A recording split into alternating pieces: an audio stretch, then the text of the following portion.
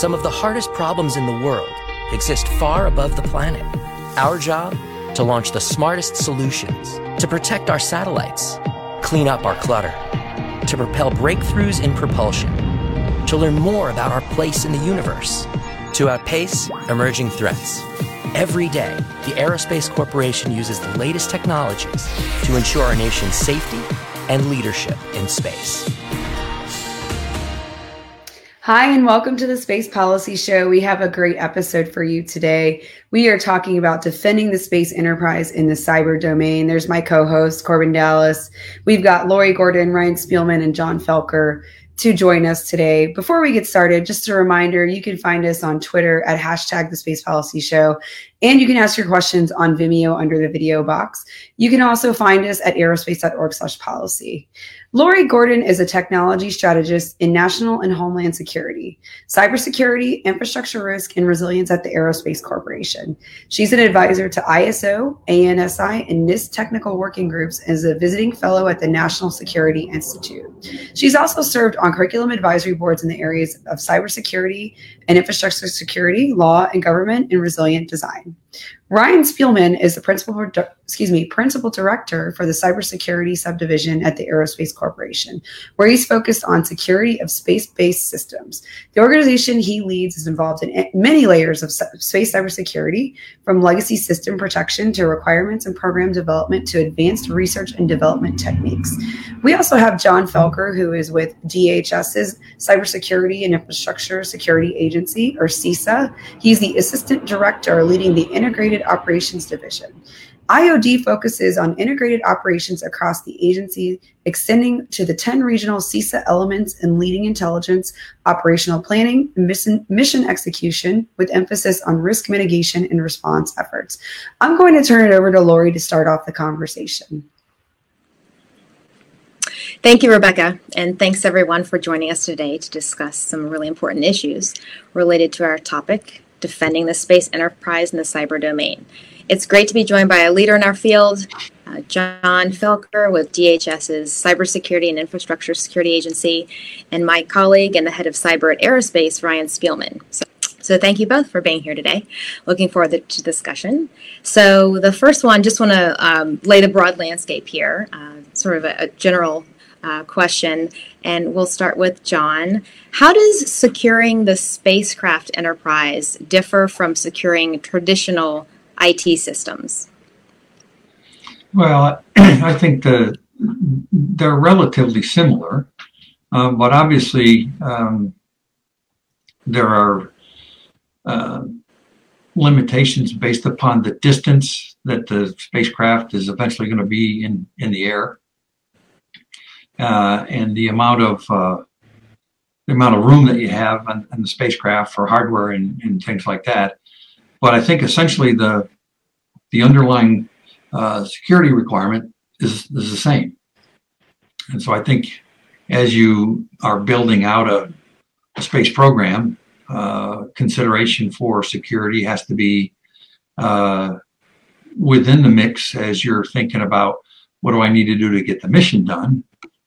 Security needs to be plugged into that all along the way.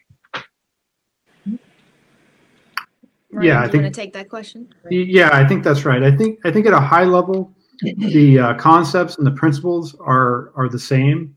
Defense in depth, zero trust networks, things like that. But when you look at the ability to implement commercial technology, you can't just put commercial technology and cyber defense technology into the systems, because all the hardware we're talking about is different. All the software is different. It's been custom built.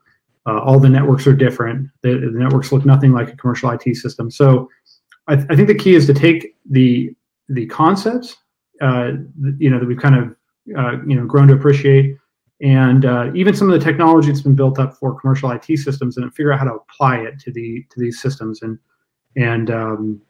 make sure, for example, in a spacecraft enterprise, although the networks are custom, they're also a lot more predictable. There's a lot less, what looks like random activity. You don't have people surfing the web or checking their email and things like that. So we can take advantage of the fact that the network activity should be a lot more predictable. Great. So Ryan, kind of pulling that thread a little bit, we see the commercialization of space, and how do we secure? There's a lot of different types of satellites going up now, including small sats, and those prototype missions. How do they play into security, and do they need the same level of security as other more traditional systems? Ryan, do you want to take that one first? Sure. Yeah, sure.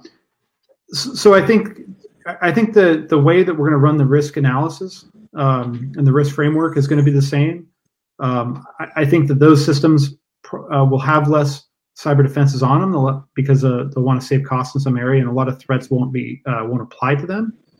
But I think the mapping from threat to mitigation to requirement and the way that we pick and choose which requirements make sense for various missions, I think all of that logic and all that analysis is the same. I just think you're going to end up with a different requirement base based on what the system is and what it's supposed to do and what threats are really applicable to it. I think you make a really good point. You start talking about the engineering of that system from the beginning with both the people who are trying to solve the problems to get the mission done and the security group who's plugged into that mix, so that you're making those trade-offs and knowing full well what you're going to do and what you're not going to do. And like you said, I think, Ryan, you're absolutely right.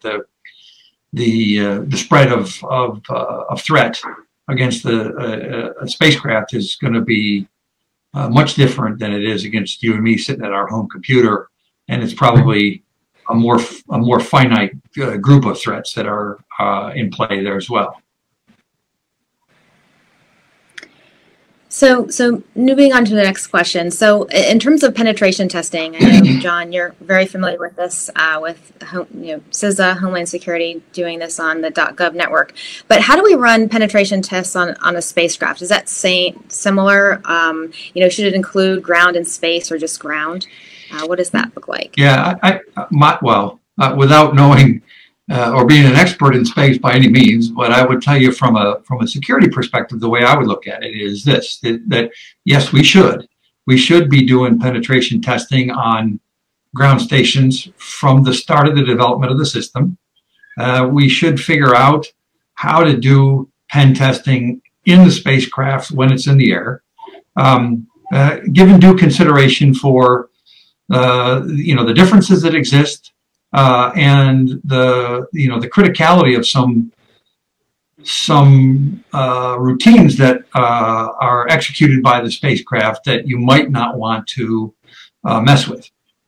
We've been thinking through how to do pen testing on industrial control systems for the last 4 or 5 years in CISA and in the NCIG. And we're very, very careful about that because the tolerances are so narrow and so forth that you can't afford to break something while you're doing a pen test on a control system. And I suspect the same applies in the spacecraft, because if you think about it, you've shot something up into space. You just can't send a repairman to go fix it. So you got to be really careful about what you do. I do think you can do both, however. Yeah, and I think that's right. And I think we have a lot to learn from how these things are done in the ICS world. I think that the very simple answer to the question is very carefully. But I do think it's important to do these things. I think we absolutely should be doing these things. I think we can. It's not going to be like a 3-person pen test that comes in for a week and writes a report and gets out of there. It's going to be there's going to be a lot more system engineering. All their actions should be scripted, and we should understand what the possible consequences are. If you're talking about an in-flight system, the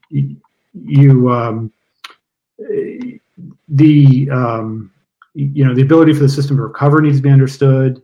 But I think the most important thing is, if we have the policy and the requirements to build these systems to begin with, such that they will be pen tested, that's the expectation from the contractor when they start building the systems, and that's the expectation of the system engineers who are designing these things, then I think the systems will be built to be even more recoverable, which has a bunch of benefits, besides just cybersecurity. So I think there's just a lot of really good reasons to do it, but I think also there's a lot of really good reasons to do it up front, to say we are going to do this up front. Yep, absolutely agree. So it's sort of a similar question, but maybe there are some differences. How do spacecraft operators play into cyber defense? You've named some things, some specifics, but any I think they're no different than industrial control system operators. Ryan made a really good point. You have to understand what the routines are. You have to understand what the mitigation steps are up front. And if something happens, you need to follow the script as best you can to get to a point where you're mitigating that risk. That's right. Yeah, whether they like it or not, the spacecraft operators are your frontline cyber defenders. And they need to be treated that way. They need to be told that is their job going in.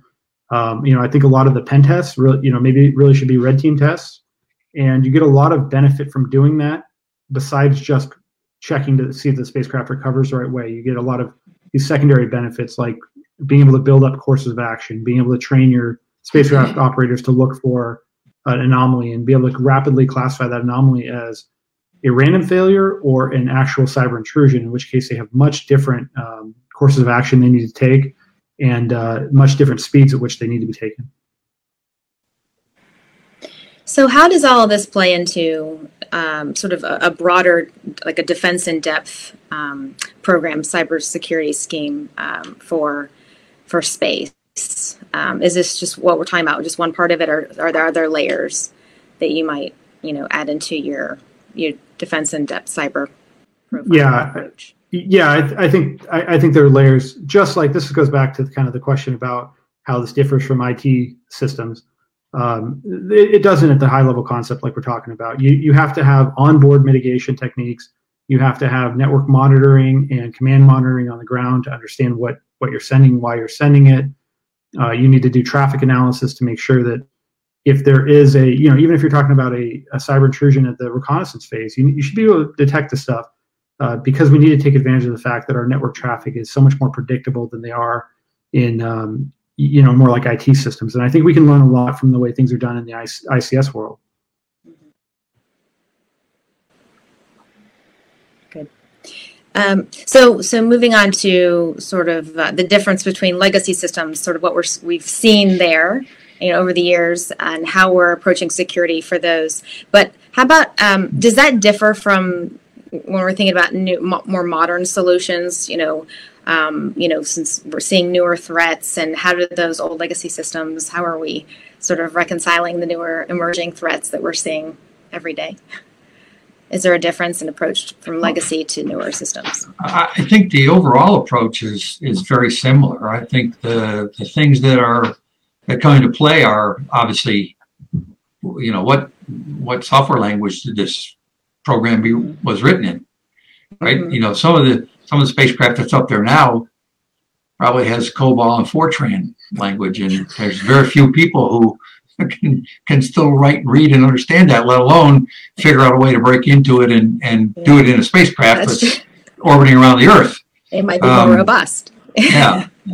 So I think that's one consideration. And just like anything else, we as things get more complex, as there are more and more lines of code in a particular application to do the things that we need it to do, then we've introduced greater attack surface. And so I think that has to be a consideration as well. So by definition, you kind of look at it a little bit differently, although it's the same. It's just a question of magnitude. Yeah, I think that's all right. And I don't think we should take the approach that just because a system was built before kind of modern cyber threats were envisioned and seen, that we can't do anything. I think that's absolutely the wrong approach. There's a bunch of things we can do. We mentioned earlier that we have a couple advantages. One is a space control network, for example, has a lot less computers. They have a lot more predictable traffic, and so just doing simple things like traffic monitoring with rules-based and AI-based techniques can go a long way to detecting an attack when it's at the very, very early stages. We need to be taking advantage of that. We absolutely need to understand what traffic is traversing our networks and why, and have we ever seen something like this before? Is it different? And then rapidly classify, is this an anomaly? Is this a once in a while event like a spacecraft maneuver, or is this a cyber intrusion? And I think those things are fairly easy to classify. Yeah, I agree. Ryan, just pulling the thread on the AI piece, how are we using AI to aid in securing these systems? Like, is there some examples, or just sort of a absolutely broad? Yeah, there's a lot of research going on in that field, and AI it doesn't solve all the world's problems. Maybe it will one day, I don't know, but I think it's really, really good at detecting things that are different from what it's seen in the past. And if you have a system, and we generally do, that have very predictable network traffic, AI is a fantastic tool to use to flag things and say, hey, this is different. That doesn't necessarily mean it's bad. We could be doing a maintenance maneuver. We could be doing some sort of spacecraft maneuver. So you're not necessarily saying I'm going to take an action, shut the entire system down. You're just saying, hey, this is different than I've ever seen. Are you sure this is what you want to be doing? And I think there's a lot of things that we are and can be doing there. So, John, in addition to technology, what are some other levers of change that we should focus on? Standards, policies, incentives. What do you see, just sort of writ large, in terms, cybersecurity and what you're working on at CISA? Well, I think one of our biggest challenges is workforce. How do we get the workforce that we need to be able to do the things that we want to do in the cyber environment? There are a number of different people that have talked about the workforce shortage across the nation in cybersecurity. So I think we need to be thinking about the workforce differently than we have been thinking about it. Mm-hmm. There's one school of thought that says we need to develop cyber workforce, and they need to go through have good solid STEM K through 12 education. They need to go to a college or university and get a degree in computer science or some other sort of discipline related to computers.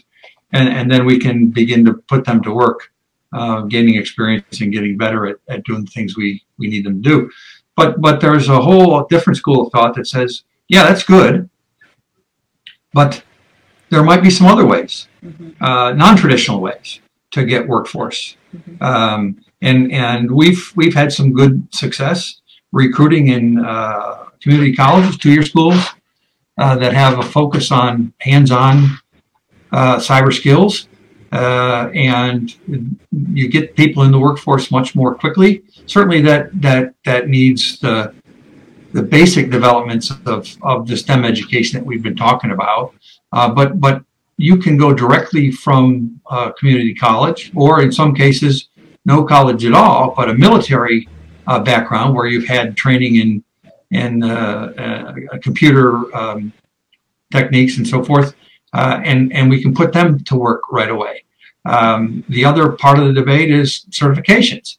Are certifications useful? Certainly. But are they the be-all and end-all? Just like is a bachelor's degree in computer science is the be-all and end-all? No, I think we need to look at different ways to bring people with the aptitude into the equation and start them on a career path if that's what they choose. I'll raise an example. The SANS Institute did a study a couple of years ago out in the Middle East where they trialed some boot camp methodology and so forth, and it was fairly successful. And so they brought it back to the UK and they put it in place in the UK because UK had at the time had a pretty significant unemployment issue.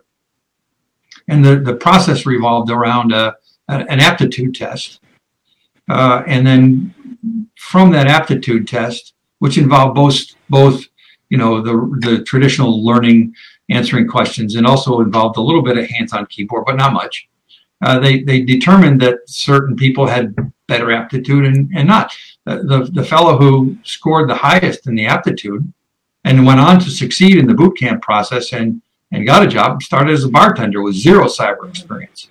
So it doesn't have to be the traditional way. We need to look at more broader ways to bring folks into the workforce that are interested in doing it. And we're starting to see some of that too. Ryan, how do you see it for the Space Force? Yeah, and I think that's a great point to kind of fall into what John said. we can say, okay, here's the right education we want for every one of our spacecraft cyber operators. But that's going to take a really long time. I think the easier thing to do is to say, we have all these people that know how to operate a spacecraft. They know what to look for. They know what's different, and they know what an anomaly is. They can be trained on courses of action. They can be trained on, what traffic should be flowing over the network. They can be trained on, what are these tools telling you, and how to take appropriate action for that. And I think that's a much more practical, much more rapid way to get us where we need to be with personnel.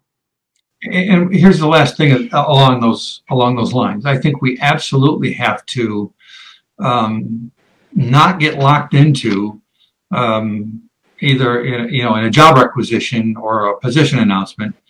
You must have these things. We've got to find a way to better test people who apply. We hire people all the time in CISA for cyber roles, and we get a stack of resumes that have been qualified by OPM and the human capital organizations, and generally they meet the mail based upon the job advertisement. But if I have a stack of 1,000 resumes to go through and I'm hiring for 4 positions, that's a significant load on the hiring manager and the group of people who, by definition, are a part of the equation when it comes to actually delivering mission. So how do we get that? How do we get that number down to manageable levels? Oh, and by the way, manageable levels in which the people who will remain have demonstrated some skills. So what we've started doing in CISA is we've had a pilot for the last year or so to actually give people a test. So if you make that list of 1,000 on your resume, that's good. We send you a link, and the link says, take this test. Prove it to me. Prove to me what your resume says. And they go through the test, and then it's scored automatically. They know their score right away. It's very objective. And then we work the number down, and there's a 2 or 3 step process that we can go through where you actually prove some of the skills that you have, and that's regardless of what your college education is, or what your degree says, or what your certificates say. It shows that you can actually do the work, and I think we need to get more balance in doing actually the work and certificates and degrees and so forth. And it's got to be balanced. Mm-hmm. From your perspectives on NIST, or the cybersecurity framework, the risk management framework, do you think that translates across all sectors? Do you think it's enough for space, or are there some gaps there that we need to pull the thread on, or put sort of a light on to say, we need to dig down and develop some additional standards around this particular area in space? I think they apply.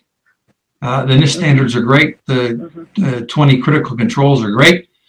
But when you get into a very specialized environment, and Ryan can talk to this much better than I can, when you get into this specialized environment of space, there by definition there's going to be some trade-offs and some things that you're going to want to do and some things you're not going to want to do.